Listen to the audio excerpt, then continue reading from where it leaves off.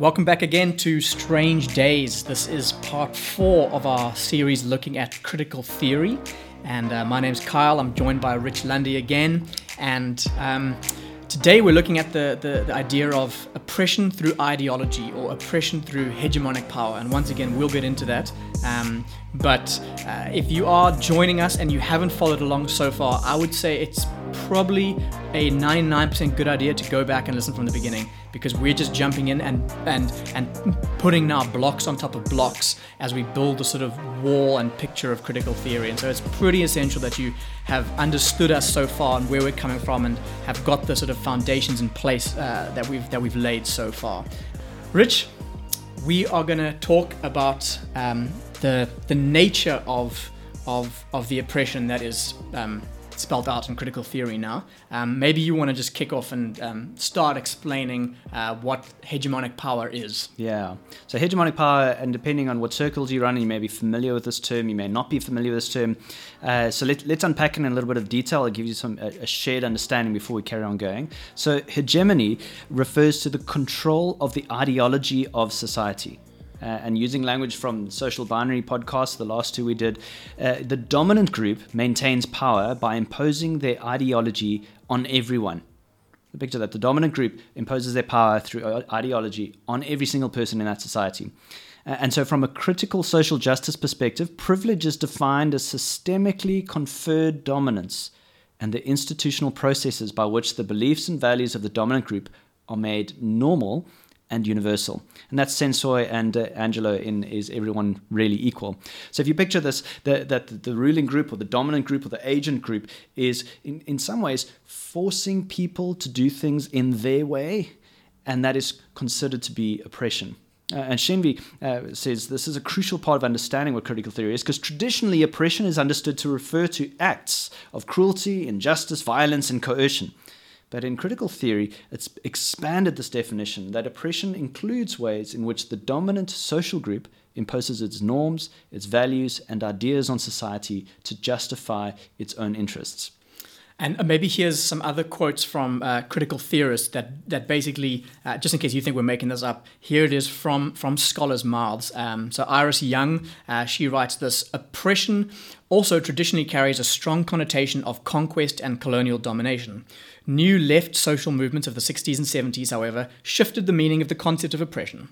In its new usage, oppression designates the disadvantage and injustice some people suffer, not because of tyrannical power coerces them, but because of the everyday practices of a well-intentioned liberal society. I think that's quite a key phrase there. Oppression in this sense is structural, rather than the result of a few people's choices or policies. Its causes are embedded in unquestioned norms, habits, and symbols. And then Richard Delgado, he says this: ideology, the received wisdom, makes current social arrangements seem fair and natural. Those who are in power sleep well at night. Their conduct does not seem like oppression to them. So this is a huge contrast or just a definite way to understand oppression from a critical theorist's point of view.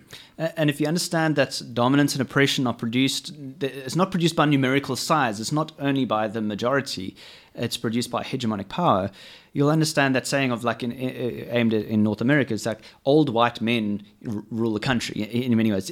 Demographically, there's only 15% of the US is in that category of old white men. So they're a minority, but they're a dominant group because they have the power to impose their old white male values on society.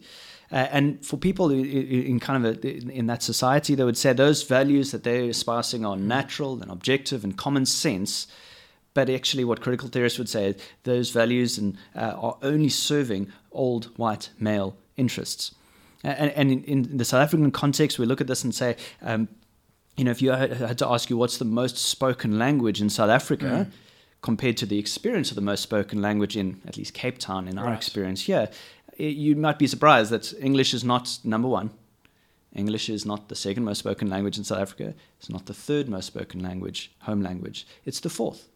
And yet, our experience of walking through Cape Town and experiencing what it's like in shopping centres, what we expect in many ways from our government in terms of what they say and the language that Parliament is spoken in many ways, different ways around saying, actually, English speaking. Let's take race out of this particular conversation, just purely on language, and saying actually 9.6% of people in South Africa speak English as a home language, and yet what do we expect and anticipate from, for example, the government or civil service, etc.? I want them speaking in my language, in English. In many ways, I can walk around and experience that English is the most centered or the most central language, when before that is Zulu, Xhosa, Afrikaans, and then English. Other things that we think of, in my hand, I would show you, and page through the book, is a junior school, as it was known back then, junior school standard 4 history book written in 1980. And what we know is that when we tell stories about what happened in the past, it's so easy to put people into groups of the heroes, the goodies, and the baddies, right? And so in standard 4, when I was being taught history back then, there was a clear group that was the goodies, and then this group was the baddies.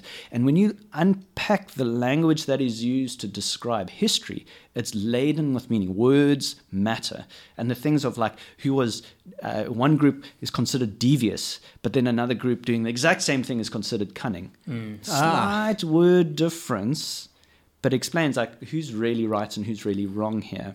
And so this language of hegemonic power is used to be able to keep things in many ways the way they are right now, whether or not they serve the majority or not. And that's unpacking this hegemonic power as understood by critical theorists, is that there's this dominant discourse used by the people who are the agent group or the people in power to keep things serving them and not serving most people. It's a great point, Rich. That's so helpful. That he literally has the textbook here, in case you're wondering. And it's not actually yours. It's your wife's. Eh? Yes. Yeah. But it's in here in the flesh, and we were paging through it now, and it's so helpful to be actually just see it in the flesh. And that actually is one of the two things that we want to affirm from critical theory today. Is number one, oppression is real. There is such a thing as oppression. We've said before last time, the Bible is full of examples of it, and in many ways calls for spiritual and practical liberation, if I can say it like that. There's not just calls for liberation from sin, but there is a call for Christ followers to be working towards liberation of people in much more physical, practical ways. And so there are people who have power and abuse it to oppress others. But as you've heard now, the definition of the oppression has widened a bit, and it incorporates this idea of hegemonic power. But what we want to say again and affirm is actually hegemonic power exists. We've just given a bunch of examples here, and we'll have one or two more now. But here's Neil Shenvi on this. He says, it can have an insidious effect on our norms and values. Here's an example that will resonate with conservatives. He's talking to his American audience. He says, think about how Hollywood and Madison Avenue define standards of beauty and sexuality. Think how hard we have to work as Christian parents to teach our children that women are not sex objects and that real beauty is internal and not merely external. And when he does his talk, he uses a picture of the Barbie doll. But the way in which entertainment and advertising industries shape how we understand human value, what we place emphasis on, is an example of hegemonic power in respect to beauty.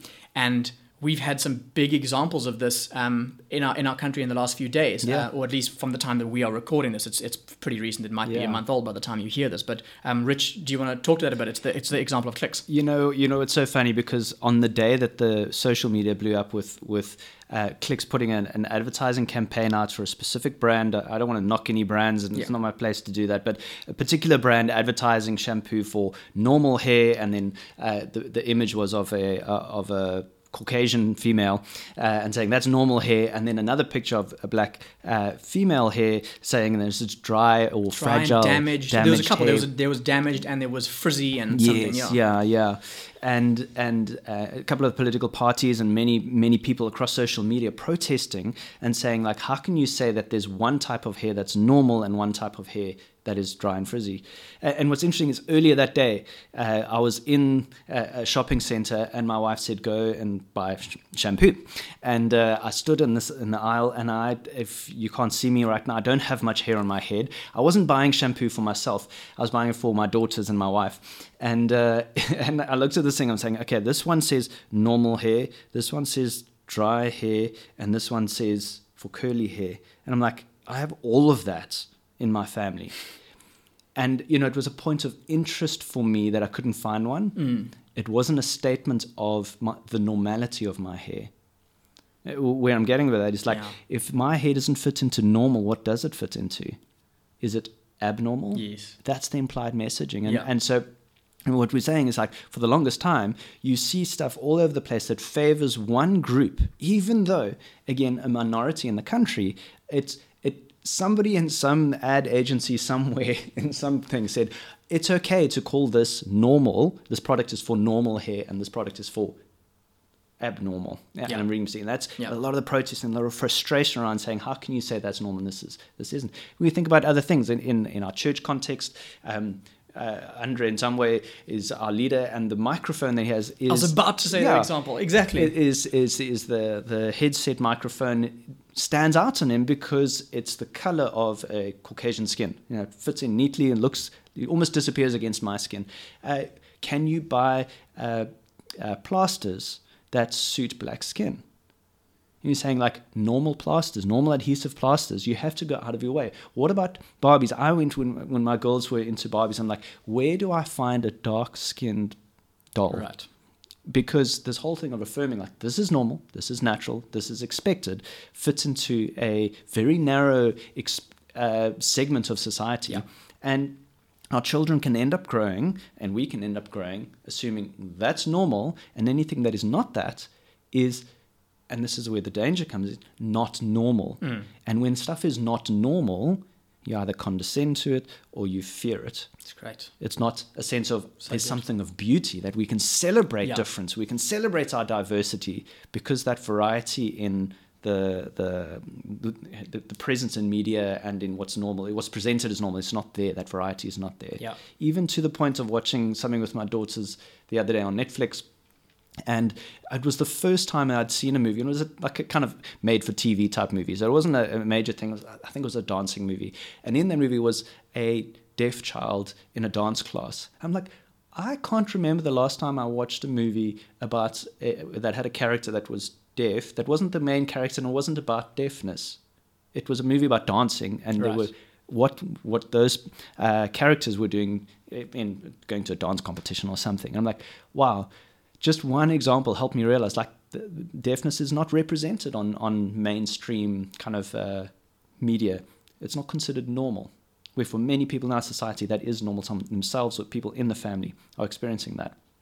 Such a great example. I mean, you think I thought of the microphone was my first example thinking of that. But I mean, when I was growing up, you like the peach-colored crayon was the skin color crayon. That's how we described it. Even though our class was very multiracial, but that's how we called it and what we said of it. And it was very cool to go to CNA the other day and see. I don't know if you've seen that new range of crayons for kids. That is basically just the various skin tones from like light to dark. It was very, very cool, crossing like all the sort of ethnicities and cultural sort of colors there. So it was very, very cool. But this is a great example of hegemonic power. And like personally, this is just I don't know how to state this because it's my personal experience of life, if I can say it like that.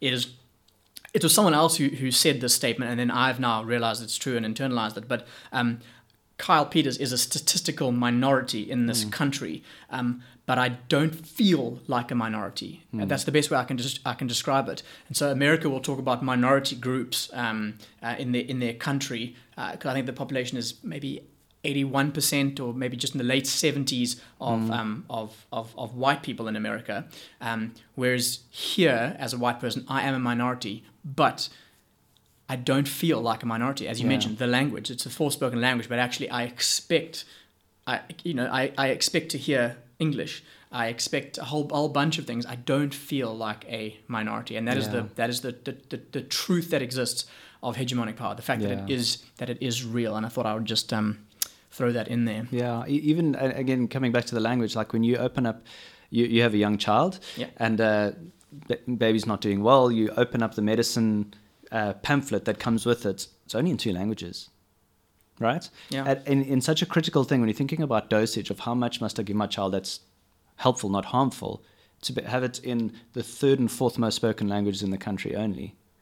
Such a good point. You know what I mean? Like there's such a little good point. things like, I'd say, let me not say they're little. Those are big things. Those are significant. And if we think about feeling like a minority, you're exactly right. That's speaking about the Western Cape, the demographics of our province. If we had to ask a lot of young people, and old people too, I guess, but I heard this experiment done in a school setting, is saying, okay, write down what do you think the breakdown of demographics is in Cape Town. So that's where it happened to be being done. And people did none. And most people across different schools said, we believe white people is the majority. And where does that come from?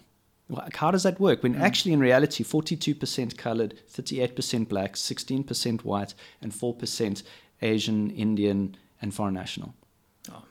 So locating yourself in that, you're kind of going, the fact that you as one of the 15 to 16 percenters feel like a majority, it's something to do with not with the number of people, but how much stuff is structured around making you feel comfortable and feel like this is home for you. Yes. And that's in many ways what we're saying is in resonance with critical theory, is that how can it be that people in their own home city, their home country can feel like they're not at home?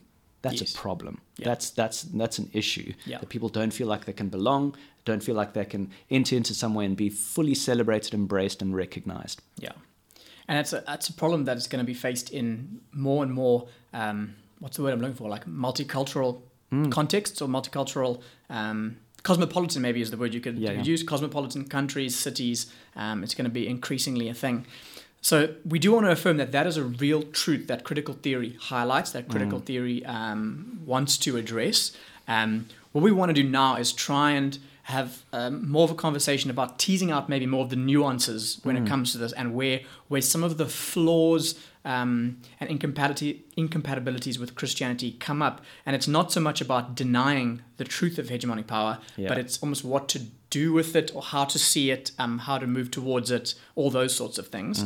So I'll just kick off and we'll just have a bit of dialogue around this. But the first is, and we've kind of touched on this, but the definition of oppression, as critical theorists state it, it suffers from what guys call concept creep.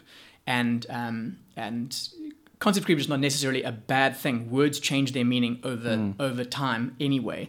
And we all know that. That's why we keep needing to sort of have updated Bible translations and that sort of thing as time changes. But essentially, and I won't read the whole quote, but essentially Jonathan Haidt and some other guys, I think they coined the phrase concept creep, or at least speak to it. But they basically say what's happening in our world today, particularly around this kind of these kinds of words surrounding oppression, violence.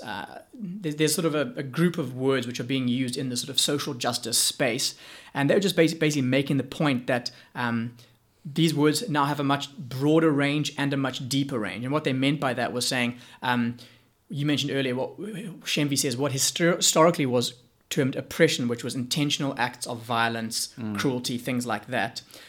That's now widened to where critical theorists say you can go to sleep at night and it's literally your the best intentions of a liberal society can also be oppressive and can fall under that category of oppression. So that's the sort of width of it. The depth of it as well is the intensity of something. They would use the example of violence. Violence used to have a very specific meaning in terms of physical harm, that sort of a thing. Whereas now ideas and speech can fall under the concept of violence, which is actually doing a lot of damage to younger people. But that's the idea, and so that's kind of what we're seeing here. Is that you've got an idea of concept creep coming in, or not even creep, but sort of intentionally redefining things to say, hey, this is now oppressive, and that is going to have a lot of ramifications.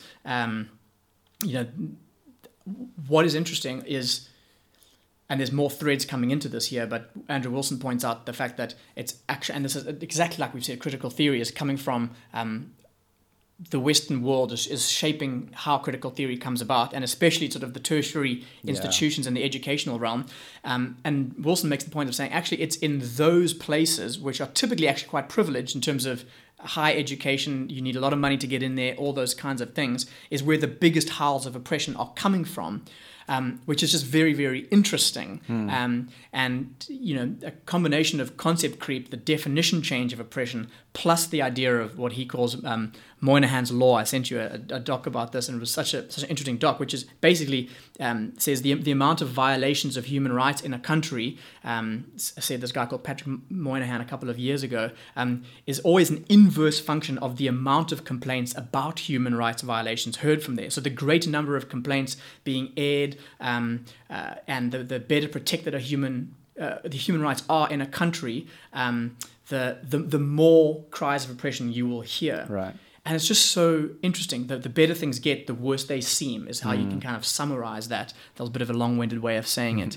But that can be so true in our conversations. And from an apologetics angle, just being on campus and having conversations with people, often suffering and oppression is a barrier to people coming to faith. Right.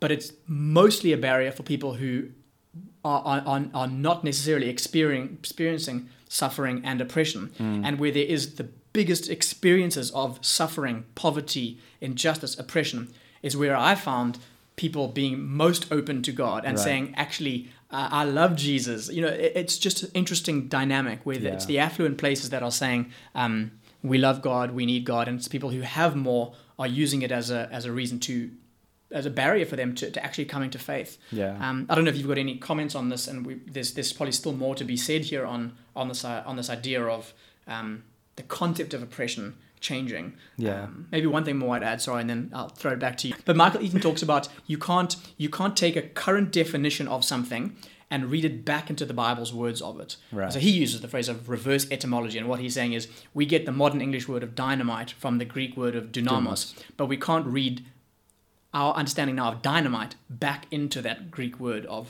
dynamos. But the same, I would say, is true. Would you agree with me of oppression? Not everything that can be termed oppression is oppression according to the Bible, and that could be on a number of levels, different words, not just oppression. You could take the example of love, for example. Yeah.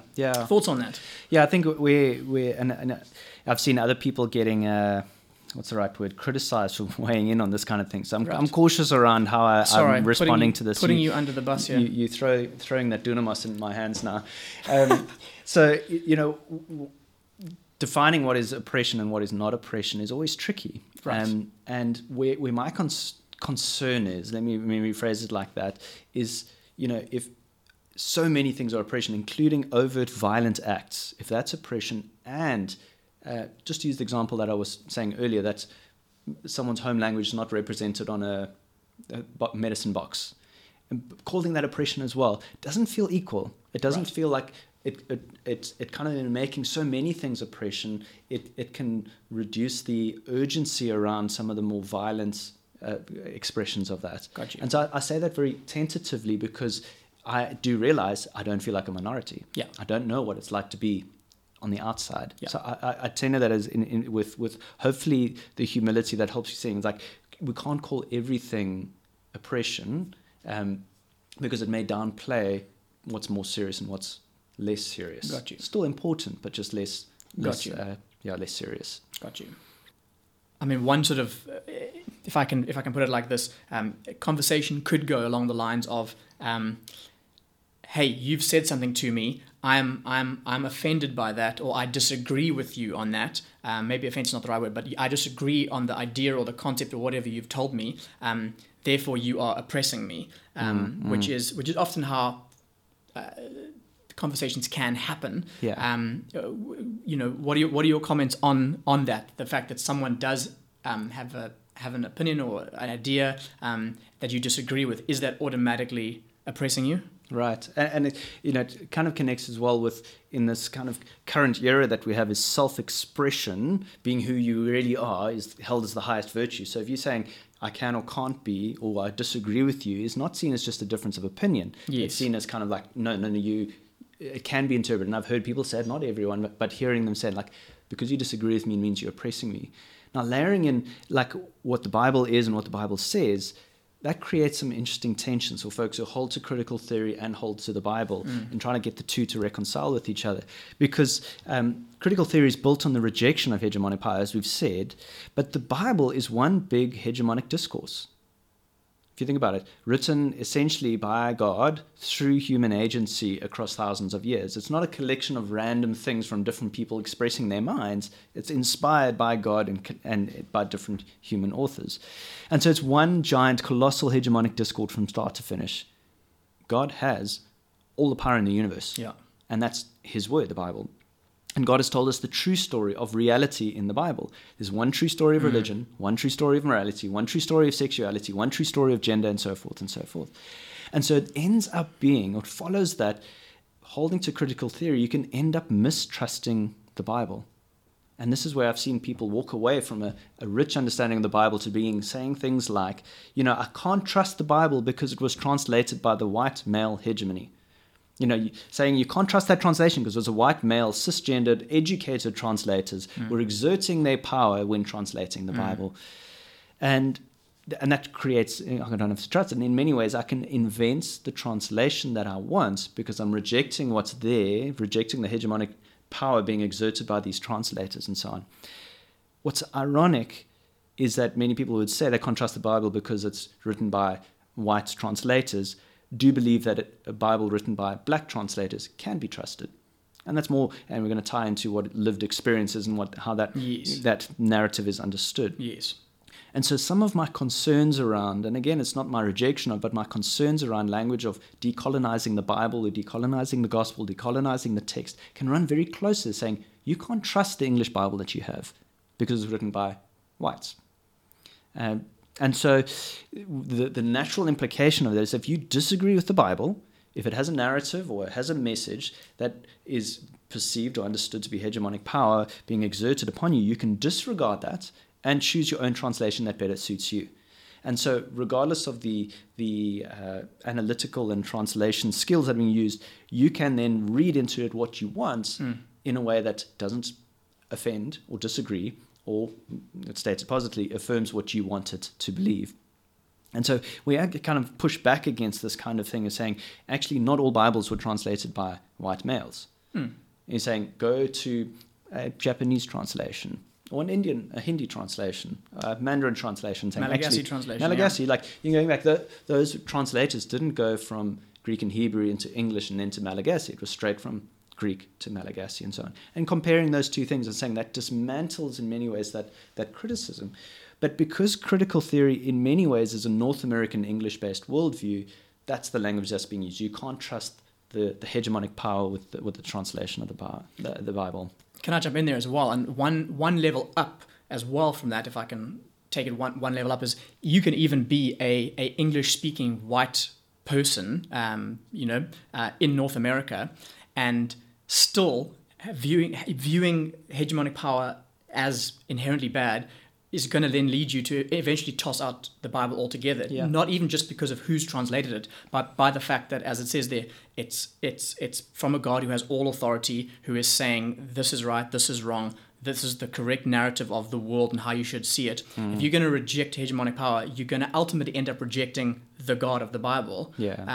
Which is kind of part of the link that I was teasing back right in the first episode, saying one of the things that has led me personally, to having these conversations is because I've seen people in the social justice space that I know moving away from traditional, what's the word I'm looking for, Orthodox Christianity, and I just couldn't understand why. But if you are viewing justice through purely this lens and everything that is hegemonic equals evil, you are eventually going to arrive at having to tear down not only just who translated the Bible, but the Bible itself, even in its original languages, because of the ultimate divine author who has all power.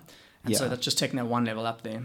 Spot on. And the context of that power is different in different places. So if we think about it, a white cisgendered male, Protestant, maybe add that in there too, might be actually outnumbered in the context of a UCT classroom. And the hegemonic power in that context is oppressing him. But critical theorists don't see this as exerting their power, rather saying this is freeing people to see things correctly.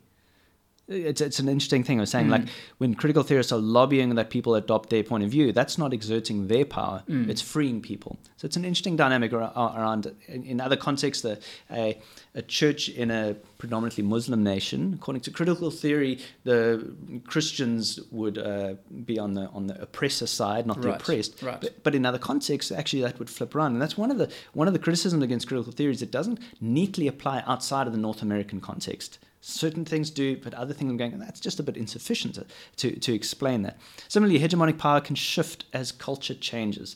And so to say that all hegemony is bad and evil and power is exerted on others, it needs to recognize that things change, culture changes, eras and epochs change as we look back across history. Yeah. And that's the thing, is like, this is not a universal truth that you can bank your life on because it just shifts so much and it's going to have to be redefined in different areas and different contexts. And so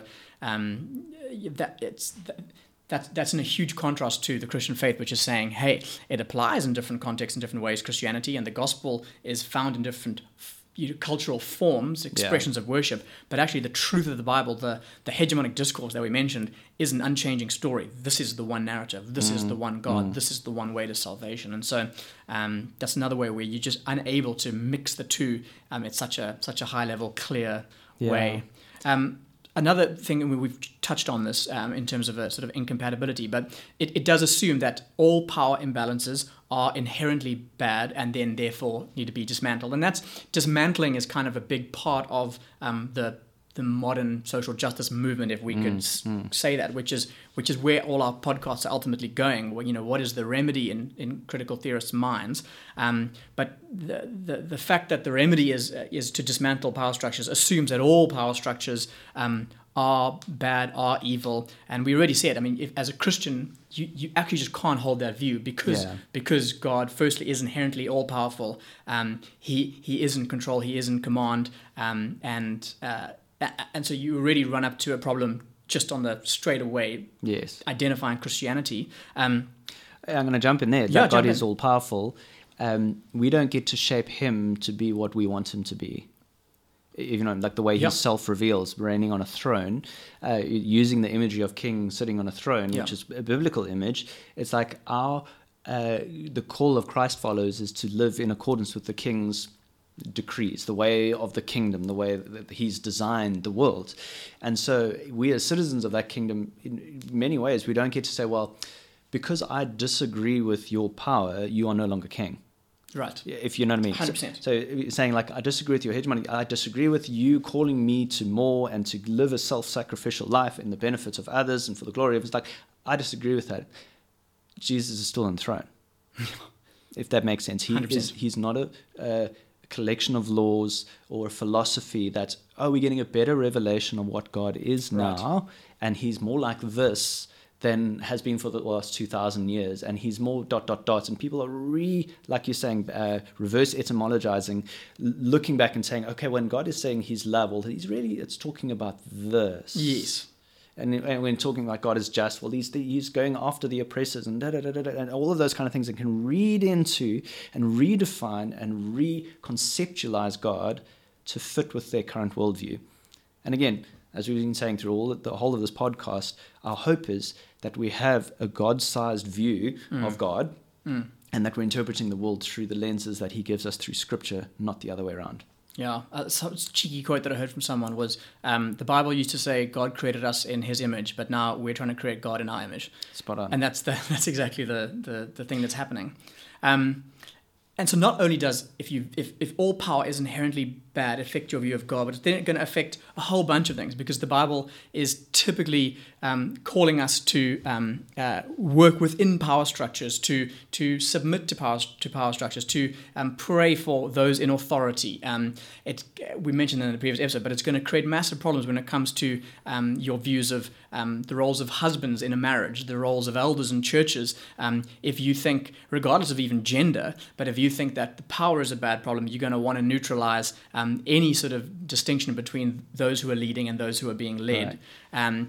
Then you add into the mix the categories of, well, who is oppressed and who is oppressor, and intersectionality. And it's why when you're having discussions around gender and eldership or the roles of Christian marriages and husbands and wives in marriages, often not only exegetical understandings of what the texts say come into the equation, but also assumptions at times that it can't say this because of hegemonic power and the fact that it is wrong and therefore must be dismantled. Therefore, the Bible cannot say that men are elders or husbands are the head of their homes or things like that. Does that make sense? Yeah.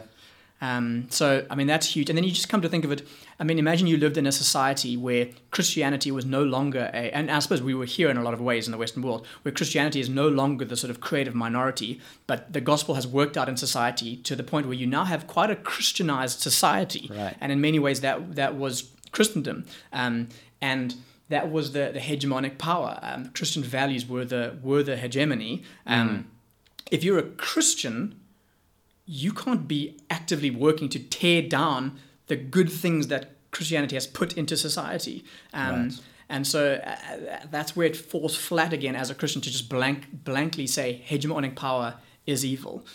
All the good things of Christianity that gets instituted into culture and institutions is for the good and is godly. And we're actually working to make systems. That's the thing. As Christians, we're making to work systems. We're working to make systems as godly as possible, but the systems are still going to be there. Systems are still going to be there, and we're working to shift them and make them more godly. But you can't just tear down every system. Spot on. Maybe the last thing I'd say here, you can jump in as well, is that it forces us to make judgments on people's intentions. Now, we spoke about this last time, talking about the innocent aisle moment where you both got your trolleys and someone needs to let the other person past. And that's just one small example of it. But this, and again, this will come up in the next episode of lived experience and our interpretations of reality. But I mean, I've just noticed this when it comes to Bible commentaries and people making comments on Bible commentaries, saying that, well, that person assumes that verse means something because they're trying to uphold their privilege and they're trying to maintain their power. And I've just thought that's a crazy thing to assume that I mean, let's take a commentary from 500 years ago, for example. It's quite a bold statement to say, hey, that person's heart intention. Right.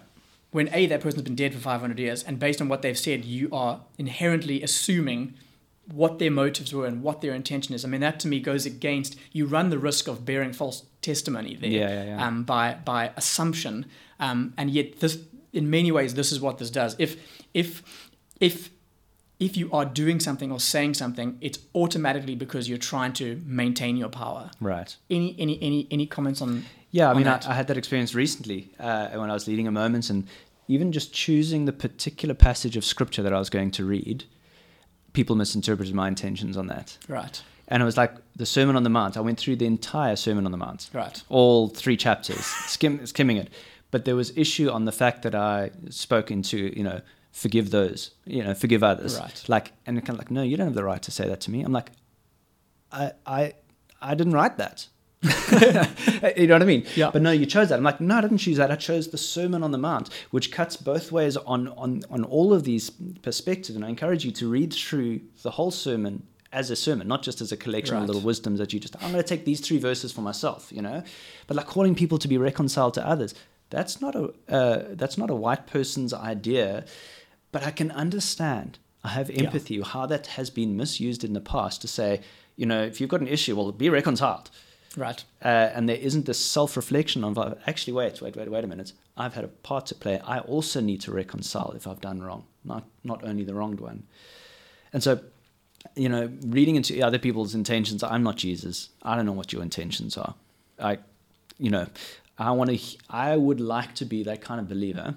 I would say that with the, you got to state humility. It was like, I want to be that kind of believer. I always get that right. That when you say something, or when you're reading scripture, when you're praying for me, you're preaching a sermon, I'm trying to hear what God is saying. I'm not trying to hear what you're saying.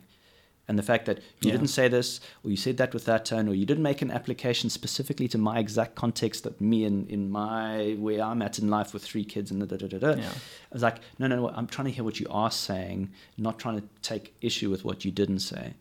So yeah, it's a nuanced thing. Yeah. I think too, turning that corner around, like, what is the gospel lens? What's the gospel hope? What's the biblical and pastoral things that we can take away about hegemonic power? Yeah. As I think, first of all, is saying, like you're saying, not all hegemonic power is bad or evil or wrong. If I just look at the life of Jesus, many people would quote saying, Jesus gave up the power of heaven and the privileges of heaven, looking at Philippians 2. And what did he give up? And what did he kind of take on himself in incarnating? And they kind of end the story there. But he returns to heaven in glory. He reassumes the power that he gave up. And the power that Jesus uses is for the liberation of others, not the oppression of others. And so all the way through Scripture, God is using his power to, and I'm choosing this word carefully, free his people, or free people that are constrained by sin and oppression. Look at about liberating the Israelites out of Egypt. Liberating people who are constrained by sin, by demons, by illness, by all of these different things. You look at how and then saying, I can be freed from being self-serving, selfish person who rebels against everything and be adopted into a kingdom of the most powerful kingdom in all of creation, all the universe. Being part of that powerful kingdom doesn't make me an oppressor. It makes me a liberated sinner, one who can stand with joy and with peace and explore how I can use what I've been given to ensure that others are not oppressed.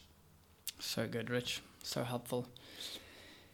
Maybe we could wrap up with just a few sort of other pastoral comments or, lenses to think through this stuff, and just wrapping up kind of what we've chatted about here.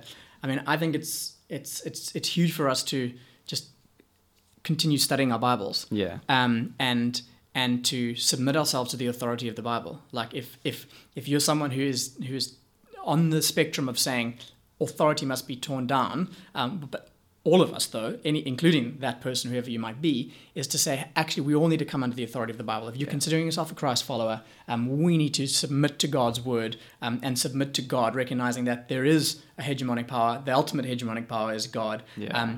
But he is good. He's not doing things just to maintain his power and oppress us. He's doing things to uphold the whole world by his power, which is what the scriptures say. And so we need to keep being in our Bibles. And I would say we want to conform our definitions, our ideas, our concepts, our responses around the Bible, and in whatever category that is. Right? If it's love, I don't want to define love how my culture is defining love. I want to define it how God defines it, how the Bible defines it. Whether it's intimacy, we had a great conversation last night at Life Group around the world right now can't seem to tear apart intimacy and sex, but the Bible's definition of intimacy is much bigger than sex. People can have intimate relations with each other that aren't sexual. We have intimate relationships with God. We don't call those sexual relations. And the same is true, I think, when it comes to concepts of what power is, what oppression is. We want to be as clear as we can around not just making sort of suitcase words and just putting as many definitions as possible in there. When it comes to, for example, if the Bible talks about acts of violence, we need to understand what the author's intent. This comes basically down to understanding how to do hermeneutics and read your Bible. But the idea is, well, what was the original author getting at when they wrote that? It's unfair to treat an original author by reading into their words a whole bunch of things that they weren't intending. So we need to figure out what was the author's intent when they wrote that word, when they were coming up with that concept, when God was saying that thing. What was he intending there, not just putting our own intentions into Spot it. On, yeah. And queuing off there, words matter. Our words matter, and what we are saying makes a difference. Words are loaded. As I mentioned earlier about the history textbooks, those words were chosen to communicate a specific message, and there may be words in our vocabulary that are, without any of our intentions, communicating a message of whether someone's welcome or not, belongs or not. And so I would encourage us all to examine what words we're using to describe things. When we have an event and, I don't know if you've noticed, but I specifically did not mention the demographic group that I had a trolley incident with. Sure. Why? It's actually not part of the discussion. It's so easy for me to define that entirely in line of this group, this word, etc., etc. And there may be certain words that for certain people trigger them in a certain way because they hold far more significance than we give to them. let's be compassionate. Yeah. Let's be people who have a clear understanding what biblical words are, but when understanding that we may do it in a way, we may be communicating truth in a way that's unloving, uncaring, insensitive, and call ourselves saying, let our speech liberate others, let our speech free others, let our speech be grace upon others. So good. So good. I mean, but off the back of that as well, our heart and compassion, we need to continue to cultivate a heart for oppressed people, like however they are oppressed, in whatever category or group they find themselves in. Jesus had that heart. We've said that many times, and so we want to open ourselves up. We want to ask God, help me, soften me, change me, whatever you need to do. That's such a bold prayer in any context, but say, Jesus, whatever you need to do to make me this type of person, do it. That's a dangerous prayer, but it's probably the prayer we all need to pray, especially around this, is God, help me to be the kind of person, especially if you also mostly identify maybe in the oppressor category. Make sure we're not callous to those who are in the oppressed category / are oppressed. The both and. And then, I mean, the last thing, we kind of mentioned it, we spoke in detail, but we have to avoid making judgments on people's hearts, motives, and intentions. An often misused verse of Paul is to say that we're not meant to judge other people. Now, how people often interpret that is to say, is we're not meant to judge what people do or say as Christians, and that's not what Paul's getting at. We what we often use as an excuse to have any sort of Christian confrontation with someone. What Paul's getting at is, don't judge what's underneath the person's heart, what they are thinking, why they're thinking things, why they're saying things. If your Christian brother is doing something blatantly sinful and hurtful to a bunch of other people in the church, you can't just say, Paul told me not to judge. No. You need to judge and say, actually, I'm making a judgment call here. That act was out of line with the gospel, and we need to make a plan here. But what Paul is getting at is, don't be someone who assumes heart motives and assumes intentions. That's where we really run the risk of not being Christ-like. That's it. And I think queuing up from that is, one thing we can do is expand the voices that influence us. This is less of a pastoral thing and kind of more of like, expand who you listen to. Often if you self-reflect and say, who's my favorite author, the last 5 books that I read, what grouping were they from? And this isn't just aimed at people in the oppressor group, it's aimed at human beings, right? Yeah. And saying all of this and saying, are we creating an echo chamber of people around us that never confront us, never challenge us, never expand our thinking? I realized recently that most of the authors I was reading were male. It wasn't a deliberate choice. Yes. And I made a decision for a year to read women's book written by women, and deliberately saying, I'm going to put this book down and pick this book up. Is that a moral right or wrong thing? No. I'm just saying, like, I don't want to be constricted and saying I'm only hearing the same kind of voices. I look at who the heroes are on television shows, or the kids that we were watching. I took my son. I don't like hip hop, just from a preference point of view, but I'm like, I need my son to be exposed to other musicians, other music styles, to appreciate it. And he loves like hip hop. I took him to a live show. I'm like, this is stretching my comfort zone, but it's good for me and it's good for him. Now, what books I listen to, what music I listen to, try things out, go and explore. Don't go beyond what is normal and familiar, because as you explore other things, you'll realize that the hegemonic power of saying, this is normal, this is normal, this is normal, you realize like that's messed up. That actually there's so much beauty and diversity around this style of entertainment, this type of comedian, etc., etc., etc. Saying like, I don't have to listen to things or explore things or be entertained by people who look just like me. Actually expand that to be, I say influenced, but it's that kind of thing. Like, what am I consuming? What am I participating in? Is it only people who like me? Or I'm actually exploring very deliberately, on purpose, for myself and my family, YouTube channels that I watch, for example, radio stations I tune into, all of those kind of things come into saying, am I growing my understanding of what is normal? Because in many ways, who am I to say that my way is normal? Yeah.